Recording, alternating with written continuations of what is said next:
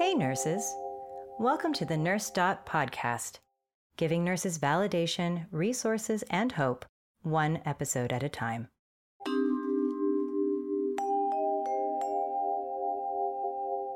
Today on NurseDot podcast, being in an environment that creates a sense of belonging, that allows you to be fully human, bring your authentic self, those are the environments you're actually going to be able to practice your coping strategies.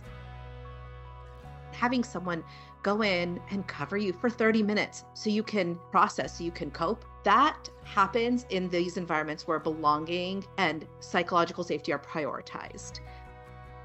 Dr. Rola Amar is one of my wicked smart colleagues who holds a PhD in behavioral health. In recent years, Rola has turned her focus to the moral injury that is affecting nurses across the country and beyond, and how it differs from burnout. I'm your host, Kara Lunsford, registered nurse and VP of Community at NurseDot.com.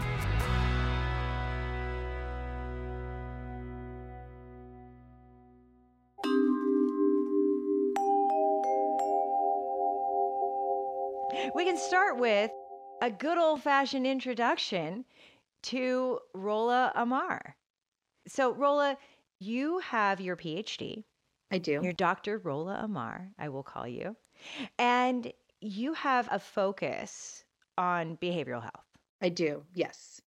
That is my background. So I'm trained as a clinician, as a marriage and family therapist, something that I love down to my core. And I got to work in a lot of really unique settings. So everything from that traditional therapist setting that you think of when you think of therapy to schools, clinics, community centers, even doing outreach in whether it's people's homes or going out to farms where there are migrant farm workers, and then cancer units in hospitals, women and children's hospitals. I've gotten to do a little bit of everything. And that has been a really fulfilling clinical experience. But around 2017, 2018, I decided to make the transition out of the healthcare system, which I'm sure we'll talk a little bit about today because the topic is burnout and moral injury. And that was really an instigating factor for me in why I needed to leave that healthcare space that I loved so much.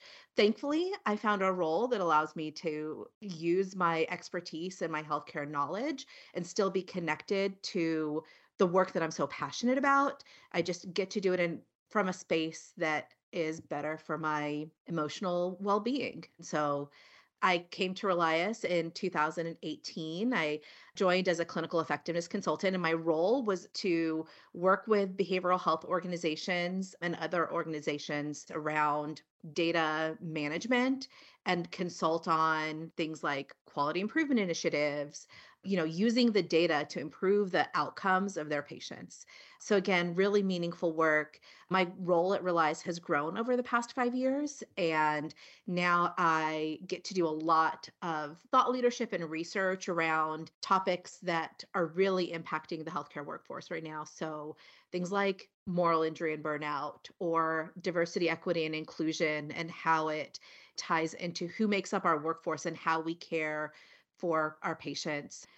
Another topic that I'm super passionate about right now is psychological safety and how that's impacting workforce retention and what organizations can do. So we talk a lot about burnout or moral injury or, this turnover that's happening. But what about the flip side of that? What can organizations do to keep their staff feeling happy and safe and feeling like they belong? And so my career has transformed, but I'm really thankful that I get to stay in this healthcare space and do, what I was originally trained in, right?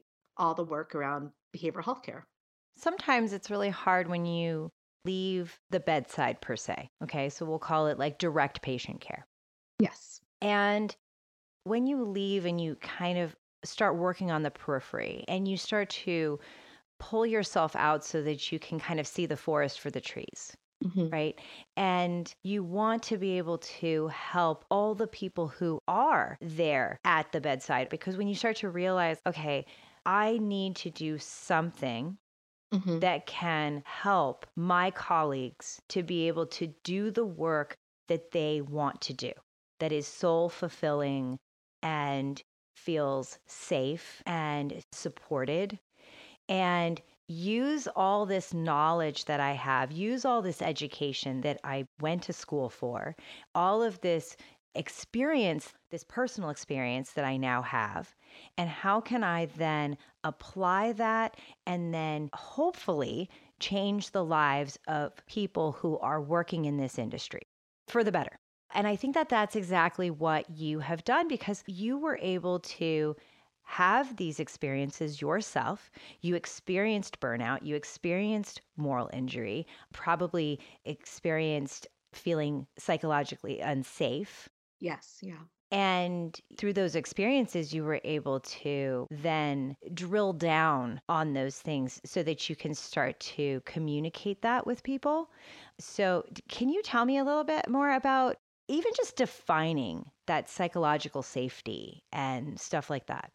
Sure. So when I talk to organizations about psychological safety, what I'm encouraging them to strive for is an environment where staff feel like they belong and where staff feel like they can be their true, authentic selves.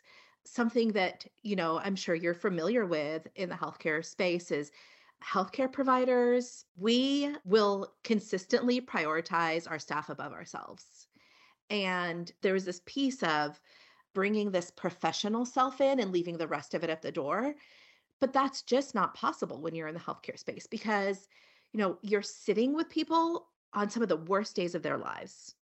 You're helping people through some of the most challenging experiences, or you're helping them get better or learn new things about themselves. In order to be able to do that work, you need to be able to be authentic. You need to not feel like you're compartmentalizing all these different parts of yourself. And so, psychological safety is about being allowed to bring in those different parts of yourself and have a space where you still feel like you belong, where you can just be honest about your experiences. And so I think if I had to define it in one word, it would be about belonging. Psychological safety is really that sense of belonging. And, it really wouldn't be a podcast if I didn't bring up Brene Brown. Love her, Oh, as do all therapists. as do all therapists and Kara. I'm not a therapist, but oh God, do I love Brene Brown. Her work really connects with so many people because goes back to authenticity, belonging. Yeah. So you were saying? I really think that remembering that we are emotional human beings who get triggered, Hmm. and that just because you go in as a professional does not mean that you are not going to get triggered by something that you see, hear, smell. Any one of your senses can get triggered. That sense of psychological safety, it really does center around knowing that your colleagues, your administrators, whoever it is not going to shame you for being a human being with feelings and emotions, and that somehow you are not less of a care provider just because you might need some space or you might need some counseling. This is not a bad thing. Do I need to crawl in the bed with my patient and be in the fetal position crying? No. Does the parent of a sick child need to be consoling me more than consoling their loved one? No. Do I need to have good coping mechanisms? For sure. That's such a good point about having those good coping mechanisms. We know that there's a line, right? There's a boundary. Getting in the fetal position in your patient's bed, not appropriate, right? That's a crossing a boundary. And having good coping strategies is a major part of that.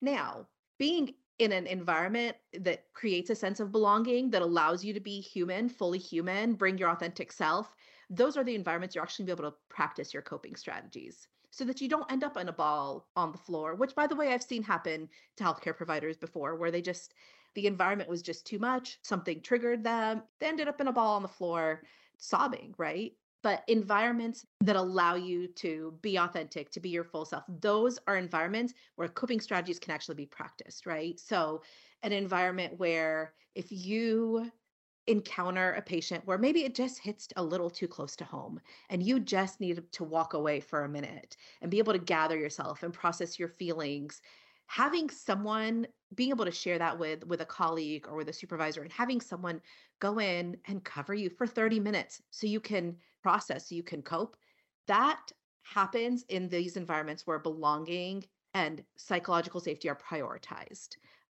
In our webinar last fall, one of the things that you had mentioned was someone will come in and do like regulatory reviews, or and they'll see a water bottle at the, nurse's station, say, well, you can't have that out here. And it's that like straw that broke the camel's back, essentially, of, I mean, I can't even get away for 20 seconds to get a sip of water, and you want me to not have it right next to me. It just, having those opportunities to recharge, to just feel like you're allowed to be human. I mean, humans get thirsty, right? I mean, how are you going to get access to it? It's just, again, it's about creating those opportunities for recharging that I think makes an ultimate difference. The little stuff, the little things along the way. That's absolutely right.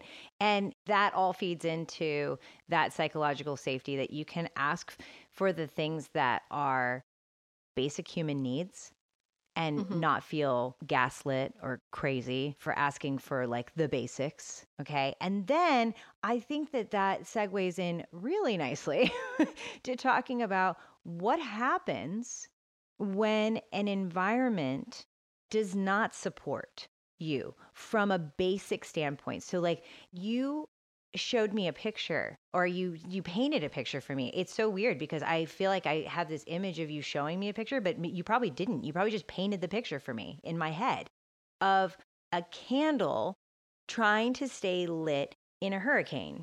And I will say our amazing graphics team actually did find an image like that for us, because I was like, it's just so core to understanding the difference between burnout and moral injury.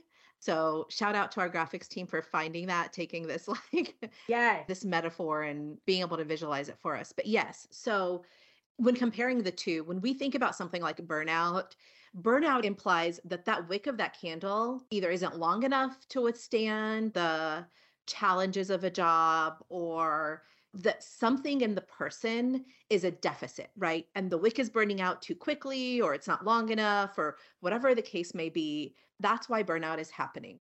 And moral injury says, well, hold up. No, it's not about this person, this candle not being able to withstand it, or not being strong enough, rather. It's about this person's like a candle in a hurricane.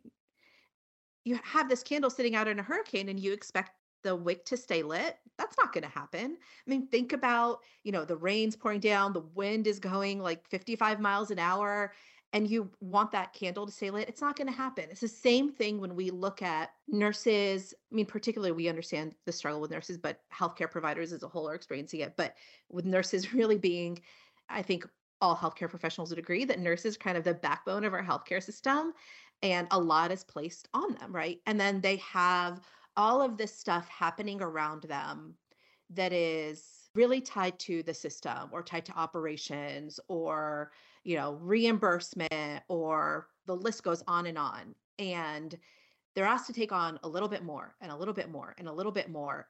Now they have to manage not just the expectations of patient care, but they have to manage 500 other things that don't necessarily fit into their job role, and they don't have the time to do it, but they also somehow have to find the time. And so now they are this candle sitting in the hurricane with all of these things swirling around them at 55 miles per hour. And everyone's going, oh, well, why are they so burnt out? Or, why are they leaving in droves? What is it about more pay? And that, I can't think of another word other than, it cheapens the conversation to say, well, it's just one factor that is causing this burnout or this workforce turnover that we're experiencing with the nurses right now. That's not the case, right? It's all of these super complicated factors that are well beyond the nurse's ability to control. Exactly. It was so validating for me when I heard you first provide this description and this explanation of the difference. I was like, how is this ever going to be sustainable for me Mhm. as a nurse if there's all these things that keep getting added to my plate oh, there's a new EHR, there's this new policy, there's this new thing, and we'll just keep adding it. Oh, and not only are we going to do that, but we're going to start taking away things that were making your life easier. We're going to start taking away those things. Oh, we used to have LVNs. Now we don't use LVNs anymore. We take LVNs away from the system, right? You get slow boiled after a while is what happens. And that's what some people don't realize. They're like, well, if this was happening, like, why didn't you say something, back? No, because it's like that saying of if you just dropped a frog into boiling water, they'd jump right out. But, if you just kind of slow boil them, they'll just, It's a perfect analogy because that's what happened. And that's typically what happens to a lot of healthcare workers, right? Is you kind of go in and you start out and your role is pretty well defined, and then you get more comfortable in the system and things start to add up. And so, with what's happening in nursing, I think it's just the perfect analogy. Coming up in our next segment. It's not about another pizza party. It's not about lunch being available in the break room every Thursday, because if people can't get away from the bedside to go get lunch, it's not a helpful policy.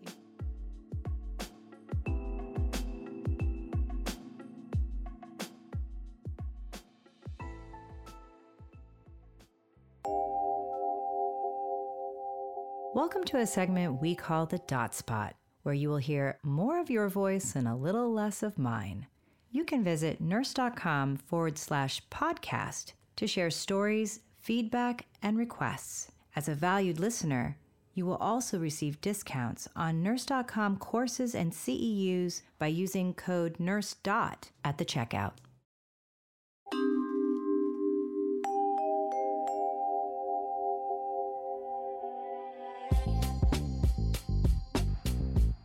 Hello, nurses.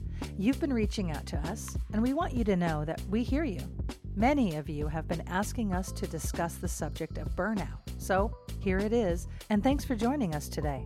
If you're enjoying this podcast and you want to further explore the subject, links to the blog, Moral Injury is the Result of a Broken System That Requires Repair, as well as an incredible course called Fixing the Root Causes of Your Burnout, are available at nurse.com/podcast.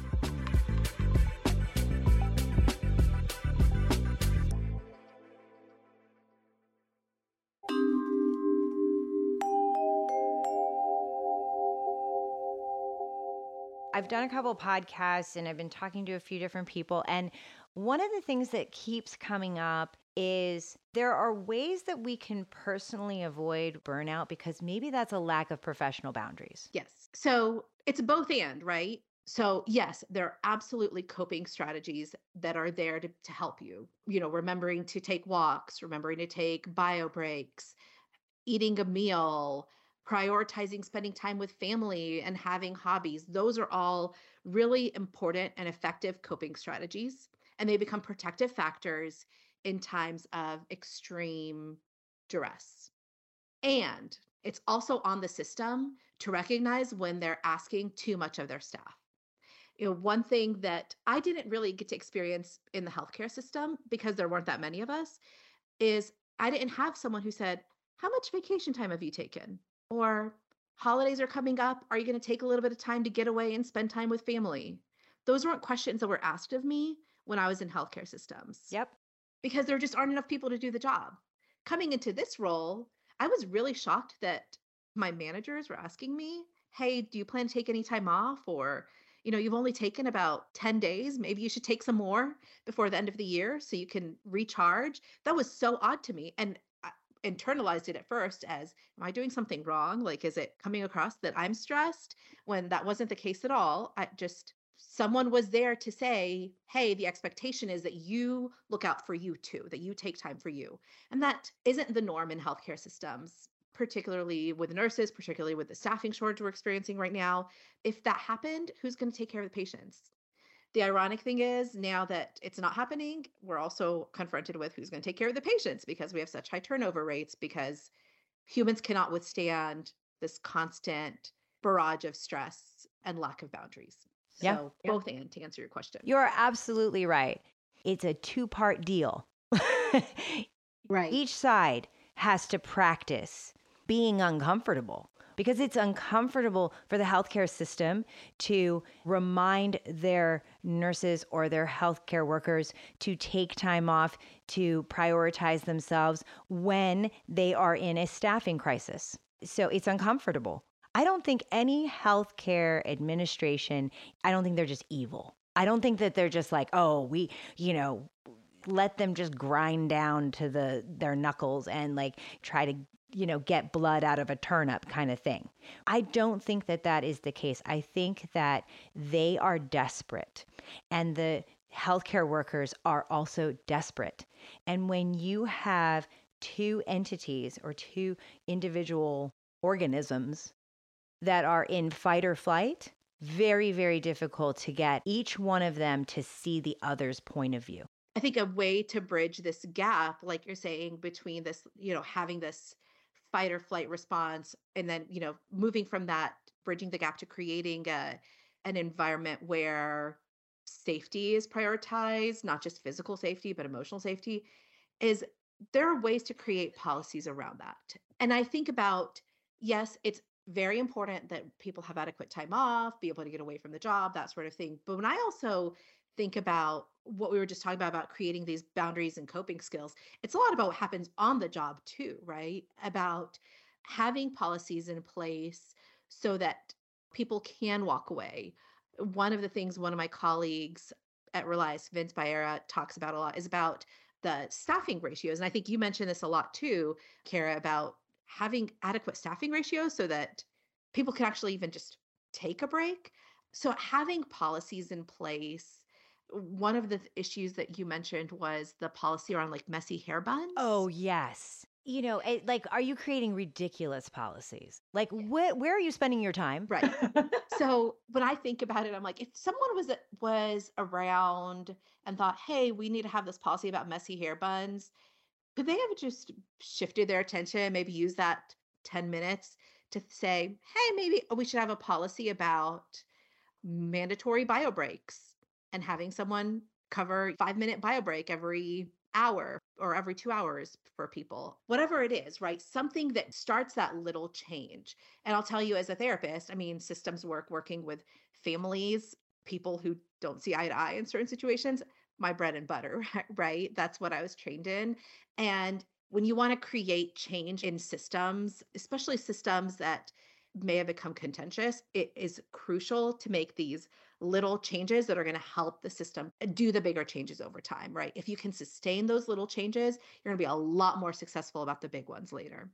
There are a lot of policies in place about hand washing and, these physical safety measures. I think it's time for healthcare systems to look at it and go, okay, we've got a set of safety measures in place to make sure that people are physically safe. What are we going to do to mirror that and create that psychological safety too? Yeah. For every single policy that you create, you have to create an equal one that is like, if it, like whatever it is, it's like, okay, well, if you want to create a policy, you also have to create a policy that addresses one of these major issues around retention.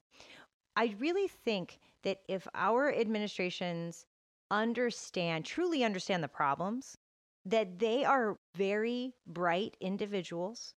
These are smart people. I trust that if they really take the time to understand the real issues that their workforce is facing, that they will create policies that are solutions Yes. to those problems. I think the reason that we're having these conversations right now is I feel like healthcare systems are primed for it right now. I find myself hearing from a lot of systems that are asking, what do we do? Right? They realize they're kind of in this spot that they didn't expect to be in. I think COVID brought a lot of it to the surface. And so a lot of healthcare organizations are now saying, okay, we see that there is an issue. We want to do something about it. What? And so I think that healthcare systems are really primed for it. I think they are asking for it and interested. I think it's important to acknowledge it's a lot of work, right? There's no easy button for this. It takes multiple levers. whatever additional, metaphors you want to throw out there for this. It takes work and it takes intentionality on the part of senior leadership to say, okay, we're going to make this a priority and we're going to believe it and back it up. And then bringing that message down to directors and managers, supervisors who are going to just as equally prioritize it. From there, figuring out the what comes back to listening to your staff, listening to the employees that are most affected by this, and making sure that what you put into place are things that are actually important to them, right? It's not about another pizza party. It's not about lunch being available in the break room every Thursday, because if people can't get away from the bedside to go get lunch, it's not a helpful policy. Right. There was a strike in New York and 7,000 nurses were on strike. And, some people were focusing on the fact that they were out there striking because they want safe patient staffing. They want safety. And then there was, people that were focusing on the fact that like these people just want more money. How can they just ask for more money? It's like, first of all, they deserve more money. But at the same time, it's like if you are someone who keeps asking for change and you ask for it and you ask for it and you ask for it and you keep saying over and over and over again, this isn't safe. This isn't safe. I can't work like this. The level of risk and liability that I'm taking every single day, and what that does to me, what that does to my soul. If you're not going to make a change, I'm going to hit you where it hurts. Mm-hmm. I'm going to hit you in the pocketbook until you decide to make the changes that I'm asking for. At some point, they're going to say, if you cannot make these changes, then you better believe you're going to pay me to take the level of risk and liability that I am taking every single day, because this is killing me physically, mentally, morally, ethically. And so you better believe you're going to pay me big if this is the kind of environment that you're going to put me in.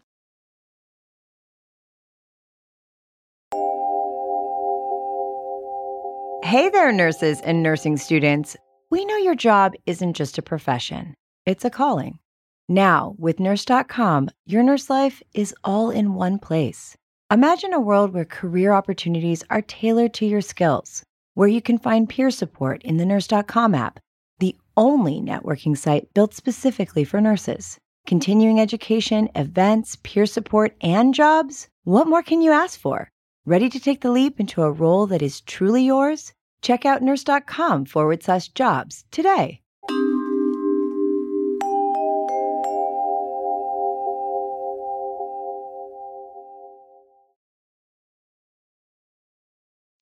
One thing that I remind folks anytime I do webinar, presentation, anything of that nature is those of us who go into the healthcare field, we're not going into it for the money, right? When you think about the amount of training, the amount of schooling, the hours that we put in, none of us are doing this for the money.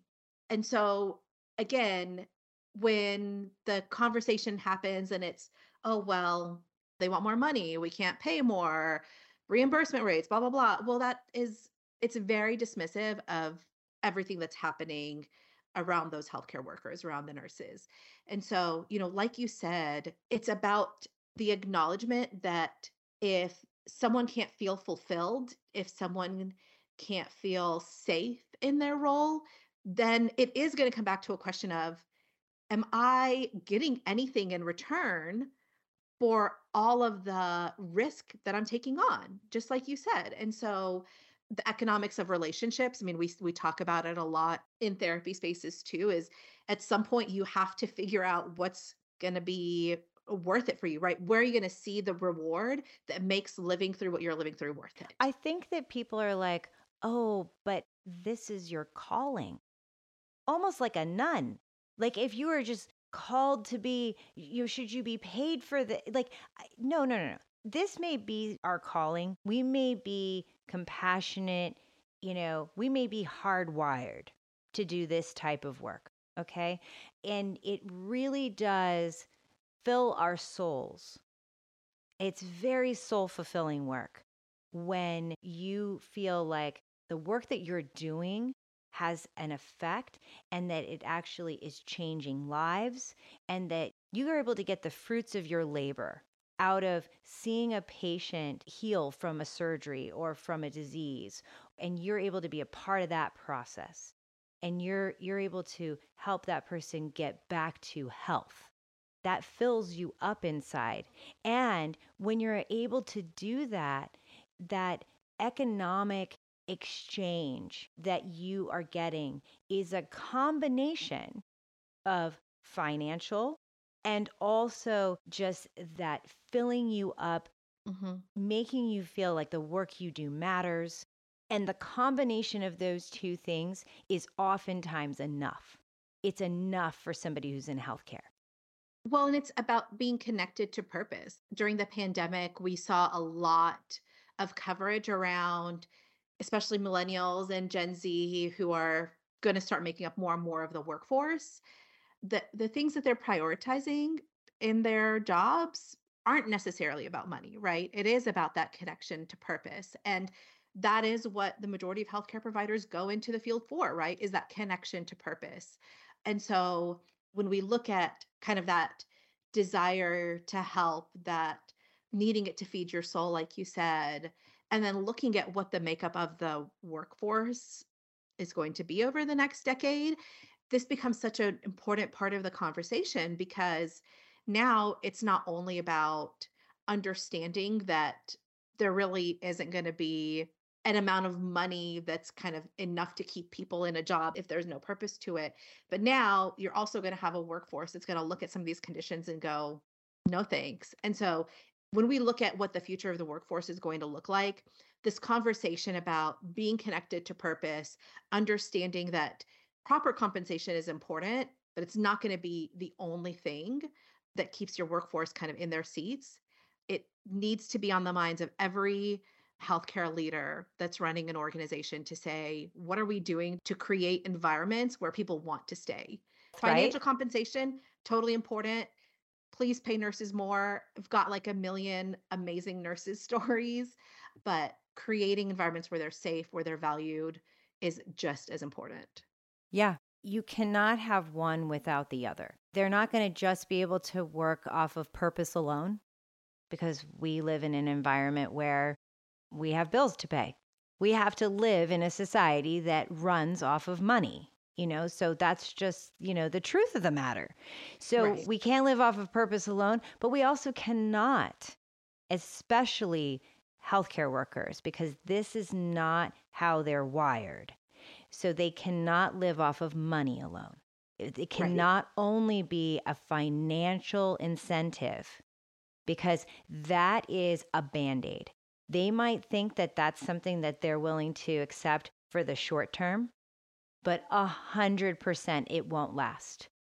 Hmm. They'll take maybe an assignment. Maybe they'll take like a 13-week assignment and go, you know what? I'm just going to put a nest egg away. I'm going to put some money away for my kids' college fund. And I'm just going to go and who cares? I'm going to make the big bucks for 13 weeks and put it aside. It's not sustainable. At some point, they're still going to be looking for what fills them up inside and that purpose. Well, it brings up an important point about the implications of something like that happening. Let's say that you can, recycle, you've got this churn every 13 weeks of nurses coming in or out. But what does that do to some of this big picture stuff that we're moving towards in healthcare, right? When we're thinking about things like value based payments, right? Some of these big performance improvement initiatives that we're hearing so much about that are being prioritized by CMS and the current administration. Some of these really big initiatives that we want to do in healthcare, they cannot happen if we've just got this constant churn of healthcare providers that are paid really well for a while and then they peace out and take care of themselves and do what they want to do to fill their cups. Those things can't happen when you've got lots of churn, right? Because you don't have the staff that has the long-term knowledge of the organization, of the patient population. In order to make those types of initiatives successful, you not only need people who are competent in their roles, but people who have the context to make these programs happen. Yeah. And we are a team industry. We like to historically work in teams, and we like to know our colleagues, and we like those relationships of people we've worked with for the last 10, 15 years. We really, truly love those relationships. And it is exhausting to constantly have to learn a new system, learn a new environment. Also, if you are a staff nurse and you're having to constantly train new people that are coming in and leaving and coming in and leaving, that's not sustainable either. So it's like, we could talk about this all day because you and I are very, very, very passionate about, moral injury and burnout in general. And I think that the thing is that the major takeaway here, right, is that we really, truly have to look at these environments. These environments have got to be environments that are not just survivable, okay? Like, we need to aim higher than survivable, okay? They need to be a place where we can truly thrive. If you want patients to have excellent outcomes, then you have got to create environments where your healthcare workforce can thrive. And I have a feeling that you and I are going to be doing a few podcasts about moral injury. Well, I would love to. And I want to share one more thought, because when you said thrive, it made me think about another big thing that clinical teams at Relias are working on, and that's growth. Addressing burnout and moral injury. It's not just about keeping people in their seats. It's about also offering people the opportunity to grow as professionals, as individuals. And that is something that I truly believe we can get to in the healthcare space. But again, it's just going to take that effort, and it's going to take prioritizing, like you said, prioritizing helping our people thrive, helping our people grow. And so I'd be happy to talk more about this. I love getting to chat with you about this topic. It's one that I'm so incredibly passionate about, and one that I'm really grateful that we're finally being able to have this interconnectedness of, the medical and behavioral health worlds. We've seen it a lot on the patient level, and now I'm excited that we get to bring some of that to the provider level as well. Absolutely. Rolla, as always, I am massively grateful to have you as a colleague and a friend and one of the guests on this podcast. And I just want to thank you again for being here with me and for helping to shed a little light on something that is so important for healthcare workers to understand in today's world. Yeah, thank you so much for having me. This was great, and can't wait to connect with you again soon. Thanks, Rolla. If you are a nurse who enjoyed this episode and you have an idea for future episodes, you can connect with me by downloading the NurseDot app. See you there.